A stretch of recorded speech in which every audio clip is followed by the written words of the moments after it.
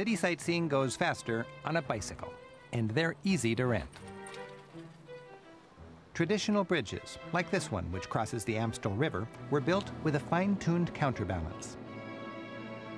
Bridgekeepers bragged they could raise and lower it with a single finger.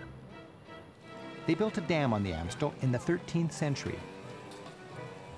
The community that gathered here was named for the Amstel Dam, eventually Amsterdam. Throughout the Netherlands, bars selling marijuana are called coffee shops.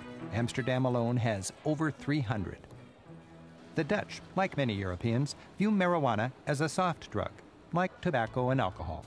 Marijuana is tolerated, but hard drugs are strictly forbidden. Quantities are limited. Customers must be 18, and police use coffee shops to warn about the danger of hard drugs.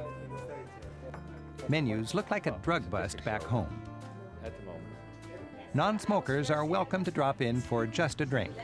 Both the staff and customers are happy to share their opinion. I think you can better tolerate marijuana than build more prisons. When you tolerate it, then it hasn't that much impact, negative impact on society. And that's what we have seen in the last couple of years. When you look at the statistics, that's what they say.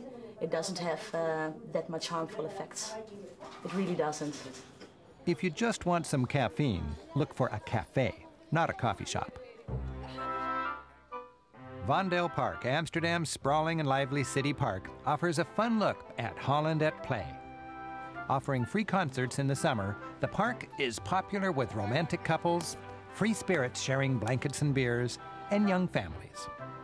The easygoing hedonism here seems to say, just relax.